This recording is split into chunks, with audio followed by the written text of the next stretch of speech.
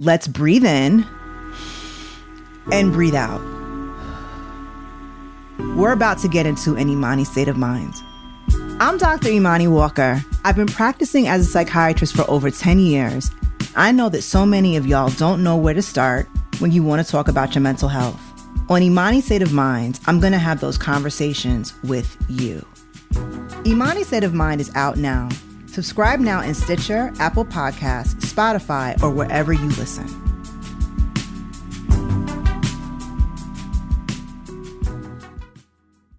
This was almost the perfect murder.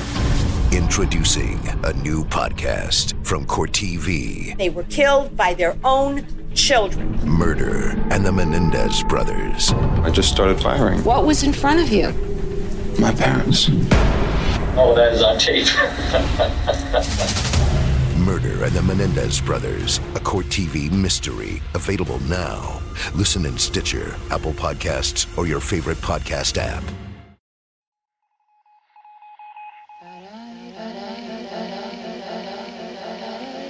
You must remember, a kiss is just a kiss, a sigh is just a sigh.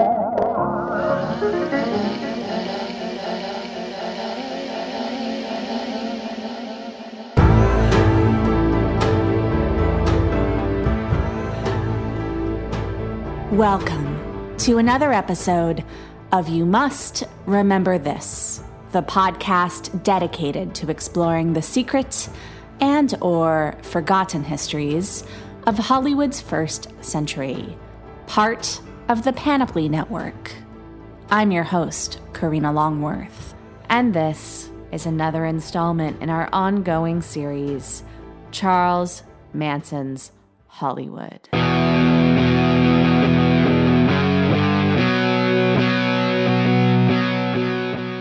Last week, we detailed the August 1969 murders that sent shockwaves through Los Angeles, the entertainment industry, and the world. It would be months before Charles Manson and his quote-unquote family members were charged with the killings of Sharon Tate, Rosemary LaBianca, and 5 other people, even though the Los Angeles sheriff already had Manson associate Bobby Beausoleil in custody for killing Gary Hinman, and the Manson family had specifically styled their later killings after the Hinman crime scene so that investigators would think they were committed by the same entity.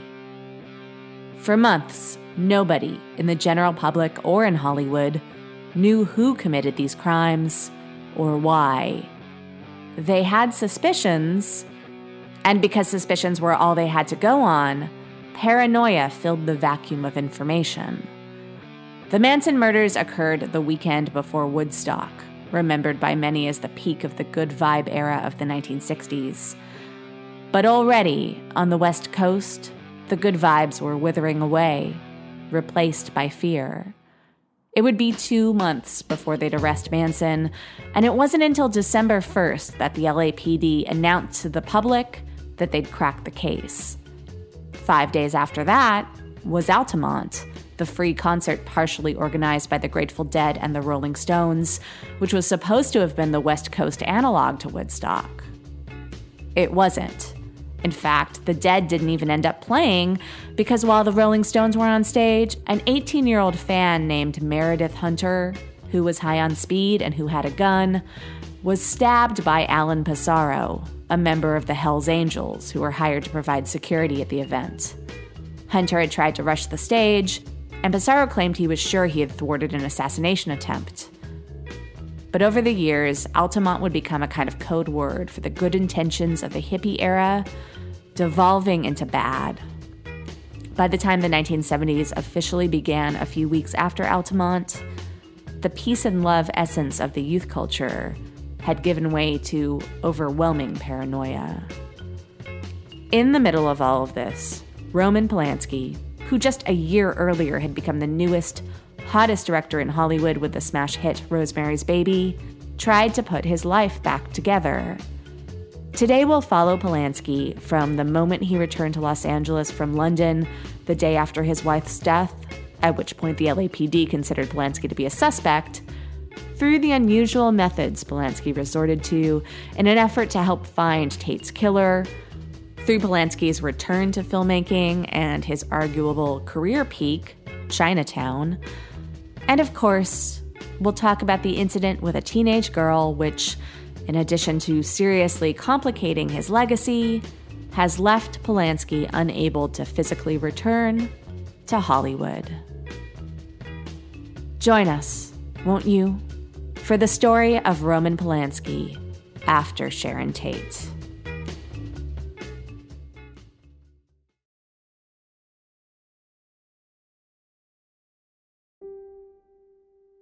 On the morning of Sunday, August 10th, 1969, a heavily medicated Roman Polanski was given a special emergency visa and put on a Pan Am flight from London to Los Angeles.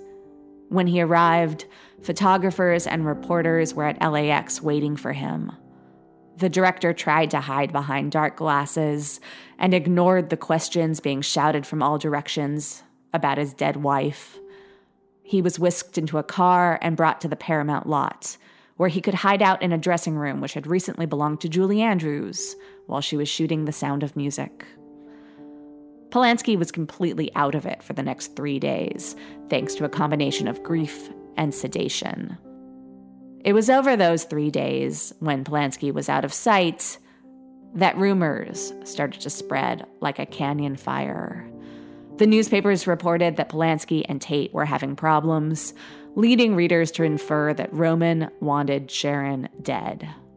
Incapable of answering such charges 2 days after his wife's death, Polanski allowed his friend Gene Gatkowski to release a statement on Monday morning, explaining Polanski's absence from the house at the time of the murders, and calling Roman and his wife, quote, a storybook couple, deeply in love and expecting a much-wanted baby. The statement didn't do much to counteract the growing suggestion in media reports and in cocktail chatter that the murders happened because somebody in that house had done something to deserve it. Newsweek invoked both black magic and voodoo in one report, dropping blind items like, quote, a group of friends speculates that the murders resulted from a ritual mock execution that got out of hand in the glare of hallucinogens. Time magazine was one of a number of publications to connect the real-life terror that had occurred on Cielo Drive to the invented terror in Polanski's movies, describing the massacre as, quote, a scene as grisly as anything depicted in Polanski's film explorations of the dark and melancholy corners of human characters. Journalist Joe Hyams, who had introduced Sharon to Jay Sebring and whose wife had co-starred with Sharon in The Wrecking Crew, wrote an article called Why Sharon Tate Had to Die, blaming the murders on Mr. and Mrs. Polanski's habit of supposedly inviting strangers home for orgies. A detective on the case told Life magazine, "You wouldn't believe how weird these people were. If you live like that, what do you expect?" Such pronouncements probably had something to do with the fact that, in searching the house, the LAPD found enough drugs, from the marijuana and cocaine in Sebring's car to Frykowski's stashes of mescaline and MDA, to 30 grams of hash in plain sight on Folger's nightstand, that they initially believed that the killings either had something to do with a drug deal gone bad, or that somebody wanted it to appear that way. They also found at least one film of Polanski and Tate having sex.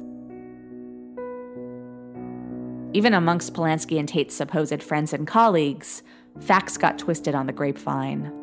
Possibly doing a black comedy bit, Buck Henry told a group of guests at producer Bob Rafelson's house that Sharon's breast had been severed and was found in the bread box, while Jay Sebring's penis had been slashed off and hidden in the glove compartment of his Ferrari. Dennis Hopper, who considered himself to be a close friend of Jay Sebring's, told an LA newspaper that he believed the murders were retaliation for an incident that had occurred at the Cielo Drive house that was itself meant as a retaliation for a drug deal gone bad. According to Hopper, Sebring paid $2,000 for what turned out to be bad cocaine, and then the hairdresser invited the drug dealer over to his pregnant ex-girlfriend's house to enact his revenge. They'd fallen into sadism and masochism and bestiality, and they recorded it all on videotape, too. The LA police told me this. I know that 3 days before they were killed, 25 people were invited to that house to a mass whipping of a dealer from Sunset Strip who'd given them bad dope. Those who didn't have victim-blaming theories clamored to be almost victims. Everyone said, I was supposed to be there that night. If half the people who were supposed to have been there that night had been there, it would have rivaled Jonestown, said Buck Henry. Everyone wanted to talk about the murders all the time, and doing so just made everyone more afraid. Old guard stars, including Jerry Lewis and Connie Stevens, reportedly spared no expense outfitting their mansions with the highest tech security. Beverly Hills sporting goods stores started selling out of guns. The guard dog market exploded. Of course, rich people could spend big money on protection, but non-rich people who couldn't afford $1,500 for a guard dog, they were terrified too. The funerals took place on Wednesday, August 13th. Sharon Tate was buried in her favorite Pucci print mini dress. Warren Beatty, Peter Sellers, Kirk Douglas, and Lee Marvin were there. Mia Farrow wasn't. She was too afraid. Neither was Steve McQueen, who decided that one funeral a day was all he could handle. He went to Jay Sebring's instead of Sharon's, packing a pistol under his jacket for protection. The day before she was buried, Tate's 2 highest quality films, Valley of the Dolls and The Fearless Vampire Killers, were rushed into re-release.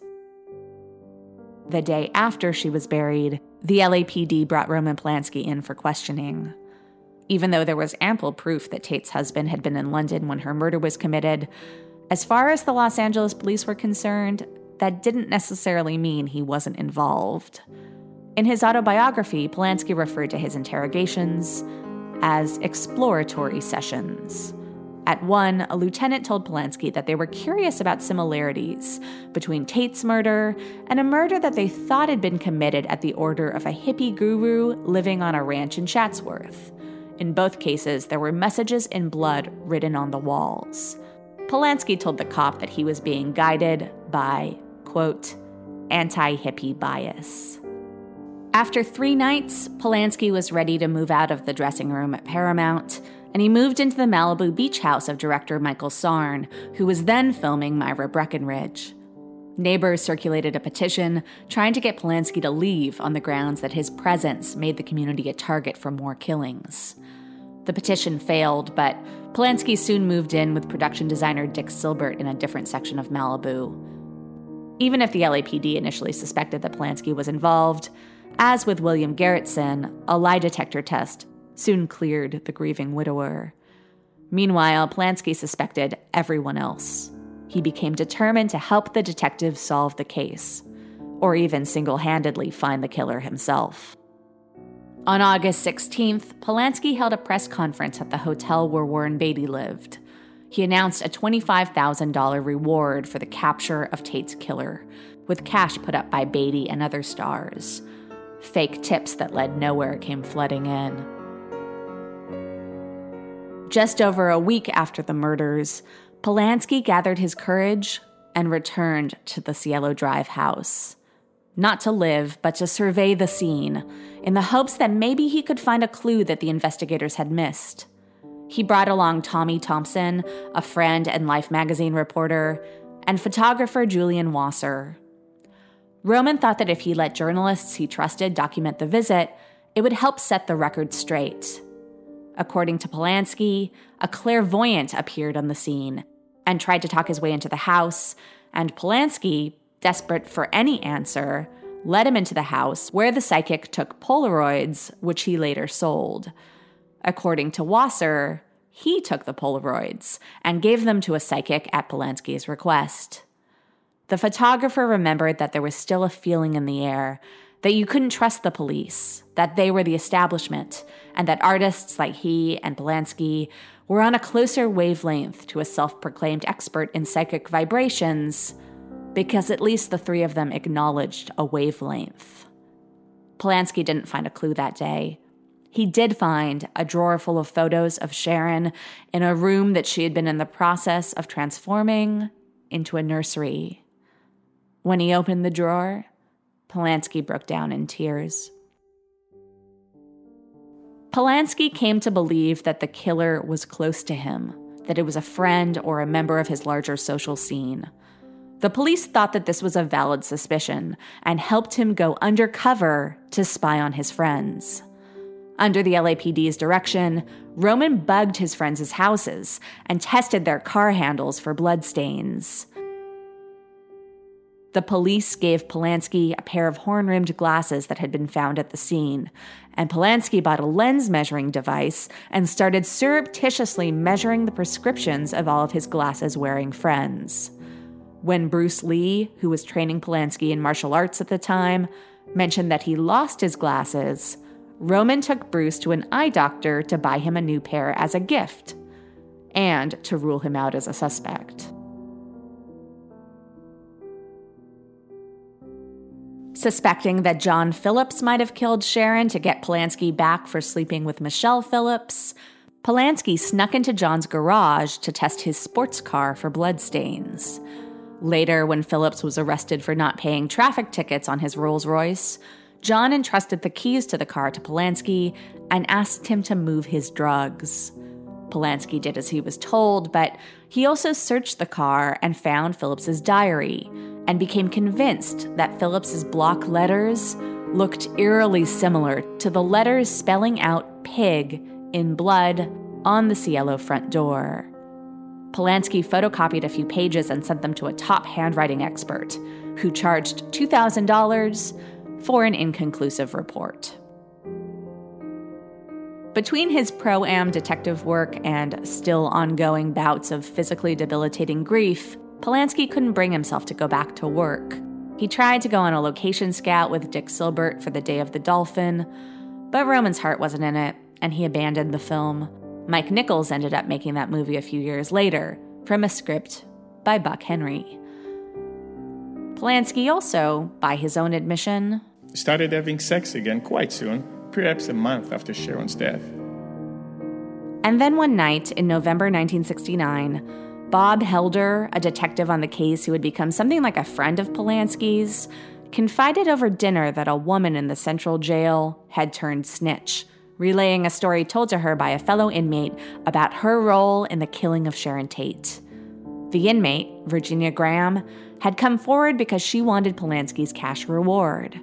She ended up sharing it with a young boy who had found the broken gun which Tex Watson had smashed over Wojciech Frykowski's head and then tossed into a random backyard.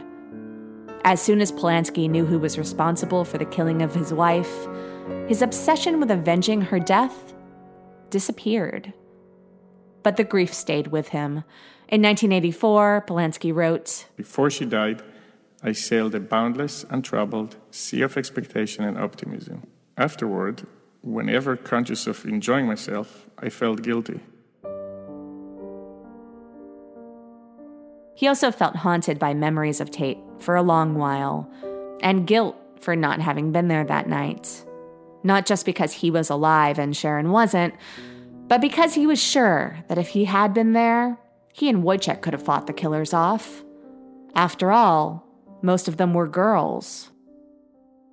After Tate's killers were found and locked up, Polanski decided nothing was left for him in Los Angeles. He had grown weary of the spotlight that followed him there, and he hated the way the media had covered the murders, spreading lies, half-truths, and exaggerations about himself, Sharon, and the other victims. He thought in Europe, even if the press didn't give him the apology he thought he deserved for the speculative coverage that had implicated him in his wife's death before the real killers were known, at the very least, maybe they'd leave him alone. He was wrong. In Paris, Polanski was hounded by the paparazzi. One night, he confronted a photographer who had followed him and forcibly took the film out of the guy's camera. When he tried to join an exclusive club in the Swiss Alps, Polanski was blackballed for his association with what was called that crime in Los Angeles. Instead, Roman formed his own club, of sorts, hanging out with a crew of teenage girls from the local boarding school. Polanski would idle in his car outside of their school dormitory and wait for his dates to sneak out and appear before him in the snow. Kathy, Madeline, Sylvia, and the others whose names I forgot played a fleeting but therapeutic role in my life. He later wrote, They were all between 16 and 19 years old. Schoolgirls no longer, but not yet worldly wise women with professional or marital ambitions. They took to visiting my chalet not necessarily to make love, although some of them did, but to listen to rock music and sit around the fire and talk. What drew them into my orbit was the lure of forbidden fruit. What drew Polanski to the girls? As he put it, They were not using their bodies to further their careers. They were not on the lookout for parts. They didn't want to hear about distribution rights or film finance, not even about the Manson murders. And they were more beautiful in a natural, cultish way than they ever would be again.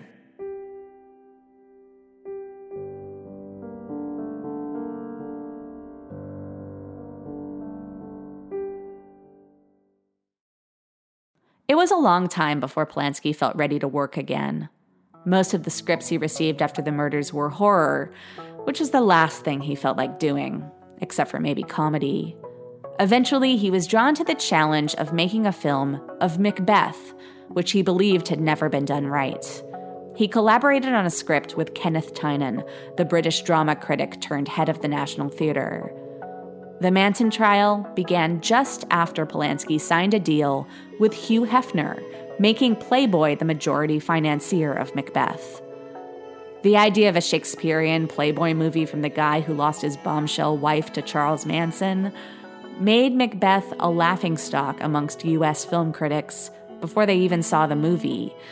And when they did see it, they presumed it to be Polanski's way of purging the violent event that now defined his life and thereby his work. Polanski had specifically chosen the material because he thought that no one could accuse him of autobiography when adapting Shakespeare. It would take years, but Polanski's Macbeth is now considered by many to be one of the best Shakespeare film adaptations ever made. Polanski then went to Italy and made a small film called Che, or What, which was released with an X rating in the States, the very fact of which made it headline news and prompted a derisive but not totally unsympathetic review from the New York Times' Vincent Canby, who called What a male chauvinist pig sort of comedy. Canby added, "It is not consistently inspired in its lunacy, but it is so totally without redeeming social value that it should be protected and from time to time cherished." After that happened, Polanski settled in Rome with some friends and collaborators, establishing what Polanski called a commune in a rented mansion with a full-time staff. Polanski was happy to while away a few years there, despite the growing need for someone in the commune to earn some money. Then Jack Nicholson called, and so did Paramount co-chief Robert Evans, and they kept calling. They had a script they wanted Polanski to read, and they wouldn't take no for an answer. Evans even offered to produce the film himself, unheard of at the time for the head of a studio. He also promised to throw Polanski a Passover Seder at his house. So Polanski did the thing he least wanted to do. He went back to Los Angeles. The Seder was one for the ages, by the way. Kirk Douglas did the readings in Hebrew, and Warren Beatty wore a yarmulke.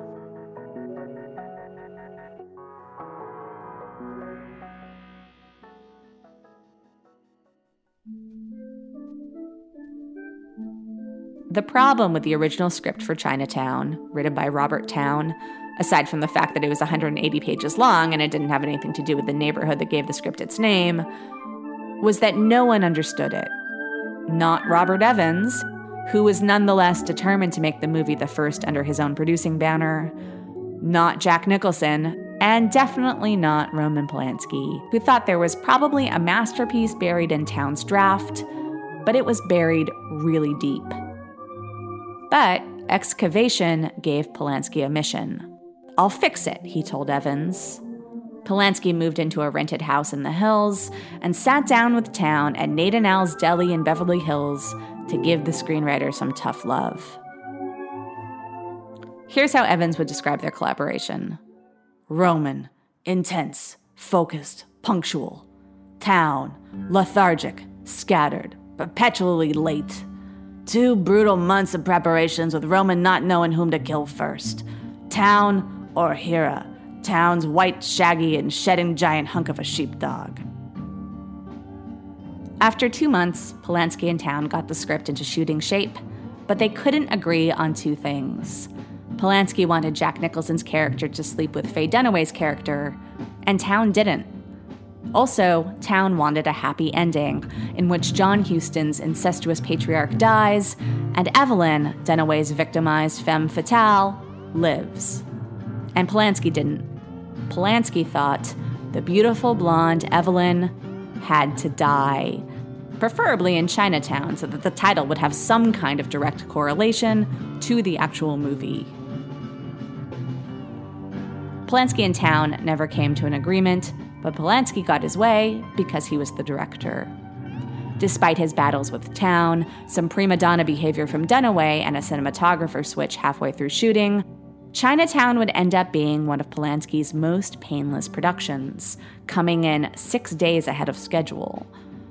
And it would be pretty much unparalleled, even within that great wave of American cinema of the 70s, as a statement on justifiable paranoia and the futility of fighting the good fight against the inherently corrupt American establishment. Robert Evans had promised both Dunaway and Polanski that if they just finished the film, he would guarantee each of them either an Oscar or a Rolls-Royce. Both were nominated, but the film's only Oscar went to Robert Town. By the time of the ceremony, Polanski didn't need the Rolls-Royce. He'd gone back to Rome. He'd tried to use his newfound Hollywood heat to make another movie, Pirates, but it fell apart, and instead Polanski, itching to get back to work, quickly made The Tenant in Paris. He started going back and forth between Munich and Paris, started dating 15-year-old Natasha Kinski. He later swore he thought she was 17 and didn't find out the truth until he met her mother.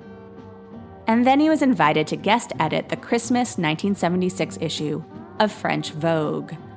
The issue was a huge hit, and soon Polanski was approached to do something for Vogue's French men's magazine offshoot. That magazine had recently published a spread of sexy photographs of adolescent girls. This wasn't an anomaly. Vogue Beauté had recently run similar photos of a model named Dushka, aged 14. Polanski wanted to do his own series for Vogue Homme, shooting 4 or 5 different girls from different parts of the world. Before a trip to Los Angeles, a friend gave Roman the phone number of the mother of a teenager who was sent to fit the bill Polanski was looking for. She was very naturally beautiful and very eager to become a model. Polanski went to meet the girl, named Samantha, at her mother's house. He met her mother, who was herself an aspiring actress, and her stepfather, who worked for a magazine called Marijuana Monthly. Soon, Polanski realized that he had met this girl's sister and mother before, at a club on the Sunset Strip, where he had initially thought the mother was the sister's sister.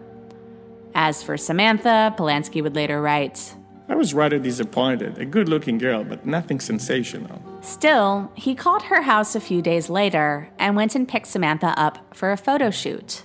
First, they went into the hills behind her mother's house in the San Fernando Valley. According to Polanski, she bragged about having a boyfriend who had a black belt in karate. Polanski noticed a hickey on her neck.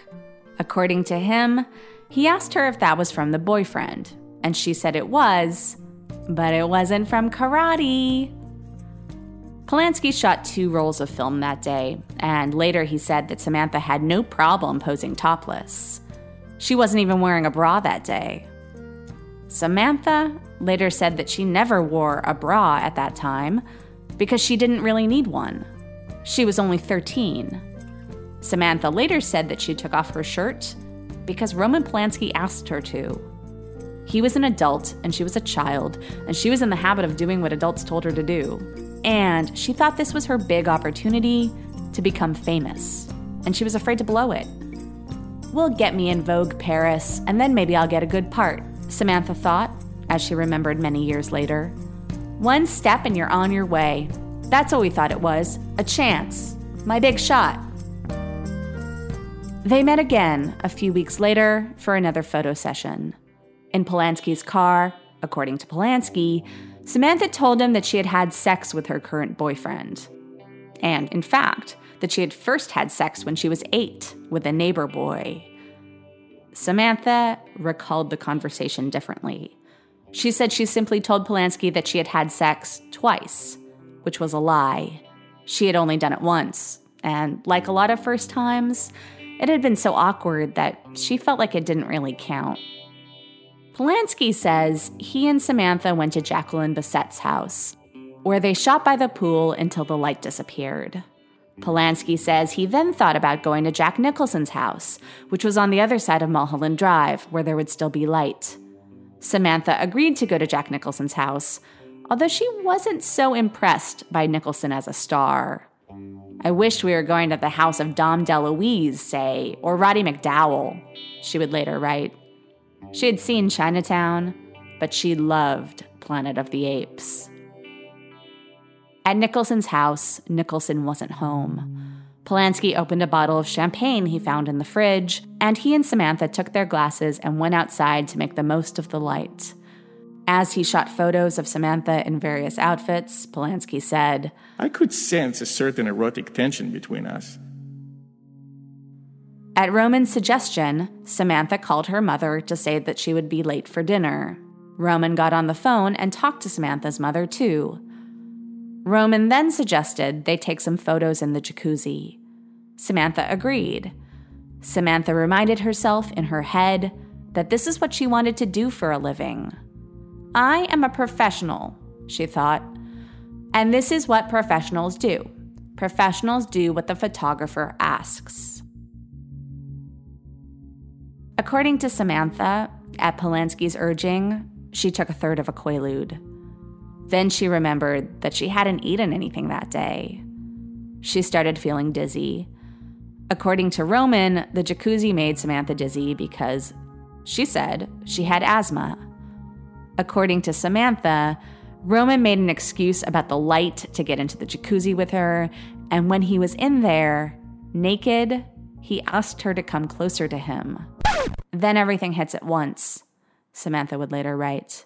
The steam, the heat, the alcohol, the pill, and the panic. Have you ever been touched in a way that made you want to jump right out of your skin?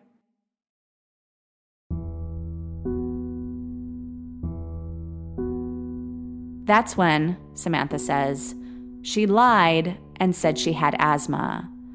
"I need to go home and take my medicine," she says she said, to which she says he told her to go inside and lie down. He says they then went inside and dried off, and she said she was feeling better. He says he then began to kiss her. Polanski would later say that he thought she seemed experienced. While they were having sex, Jack Nicholson's girlfriend, Angelica Houston, came home. Polanski says he introduced Samantha to Houston and didn't tell the older woman that they had just had sex, but he thought it was probably obvious. Samantha says that before each of multiple sex acts, she told Roman no. She says that at one point, he asked her if it felt good, and she said that it did. But in her head, the fact that it felt good made her feel awful. She says that when she heard Angelica Houston's voice in the house, she thought, okay, now I can leave. When Roman did finally let her leave the room, Samantha tried to rush past Angelica, hoping she wouldn't see her, but Angelica did, and she said hello. Didn't this woman think it was weird, her friend Roman coming here with a kid? Samantha thought. Did this happen every day? Of course, it did. Maybe not at Jack Nicholson's house. Maybe not by Roman Polanski, although he's always been open about his consensual relationships with girls barely older than Samantha, who he didn't think was a kid. But as we've seen throughout this series, in the 60s and 70s in Hollywood, a lot of adults thought it was perfectly normal to have sex with teenagers. The difference in this case was that Samantha and her family refused to accept this as normal. Maybe this sort of thing was a thing of the recent past, and it wasn't going to be acceptable anymore. Or maybe Roman Polanski was just the one who got caught. According to Roman, Samantha talked a lot on the ride home, and Roman suggested that they go see the movie Rocky the following week. According to Roman, when they got to Samantha's house, he hung out with her mom and stepfather for a bit, smoking a joint he had taken from an ashtray at Nicholson's place, and showing them the photos he had taken of Samantha at their first photo shoot. According to Samantha, in the car on the way home, Roman asked her not to tell her mother. She said that he said that it would be their little secret.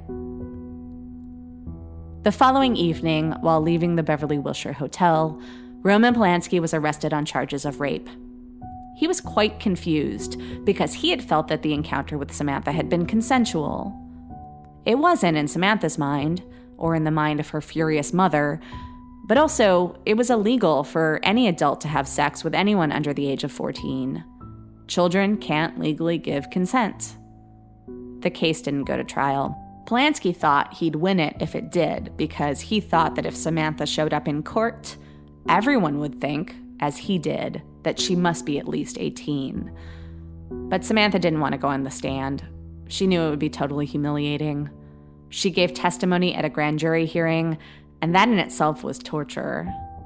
Both Roman and Samantha had already been subjected to a trial in the press. Polanski was not only the butt of crude jokes as to how his next film would be titled Close Encounters with the Third Grade, but he learned who his friends were.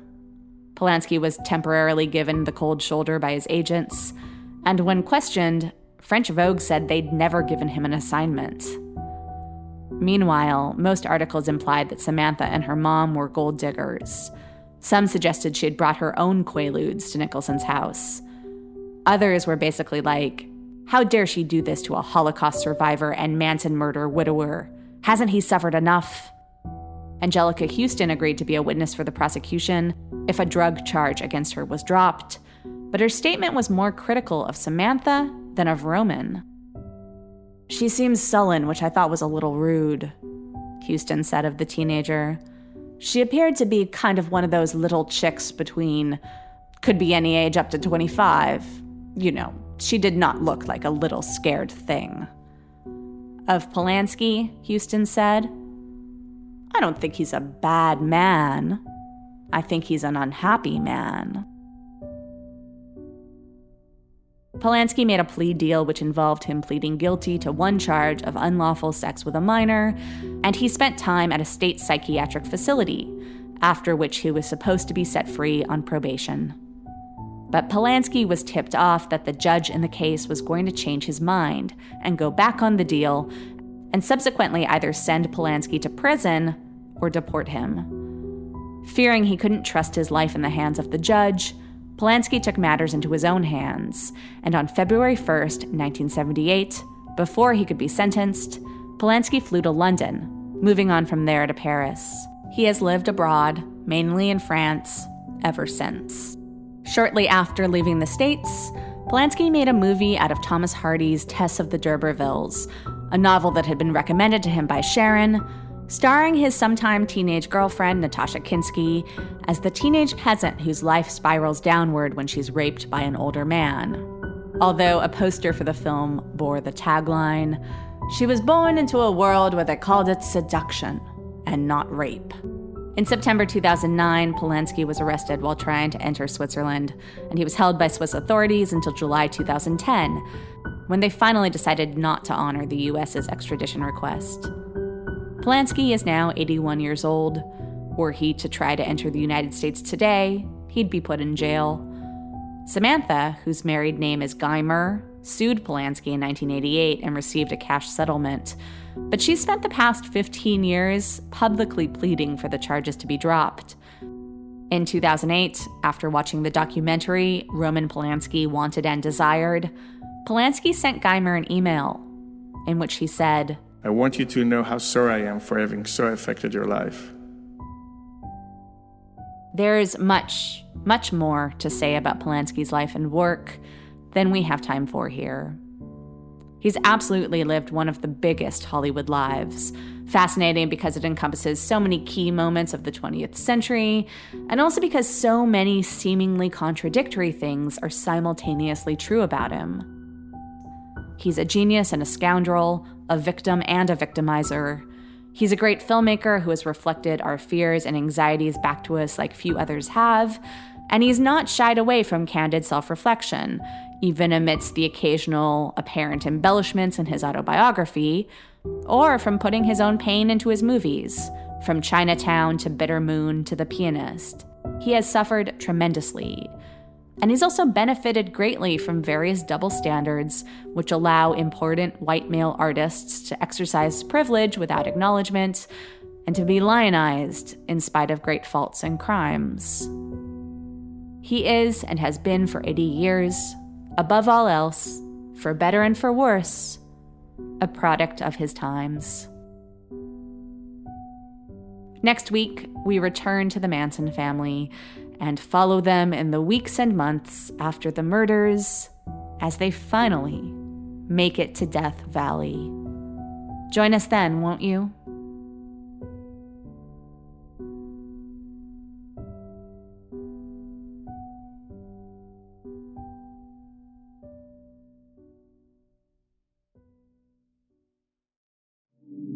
Thanks for listening to You Must Remember This. This episode was written, edited, and narrated by Karina Longworth. That's me. Special thanks to our special guest making his final appearance on this podcast, Ram Bergman, who played Roman Polanski. If you like the podcast, please tell anyone you can, any way that you can. You can follow us on Twitter @RememberThisPod. You can rate and review us on iTunes and subscribe to us there. We will be back next week with another tale from the secrets and/or forgotten histories of Hollywood's first century. Good night.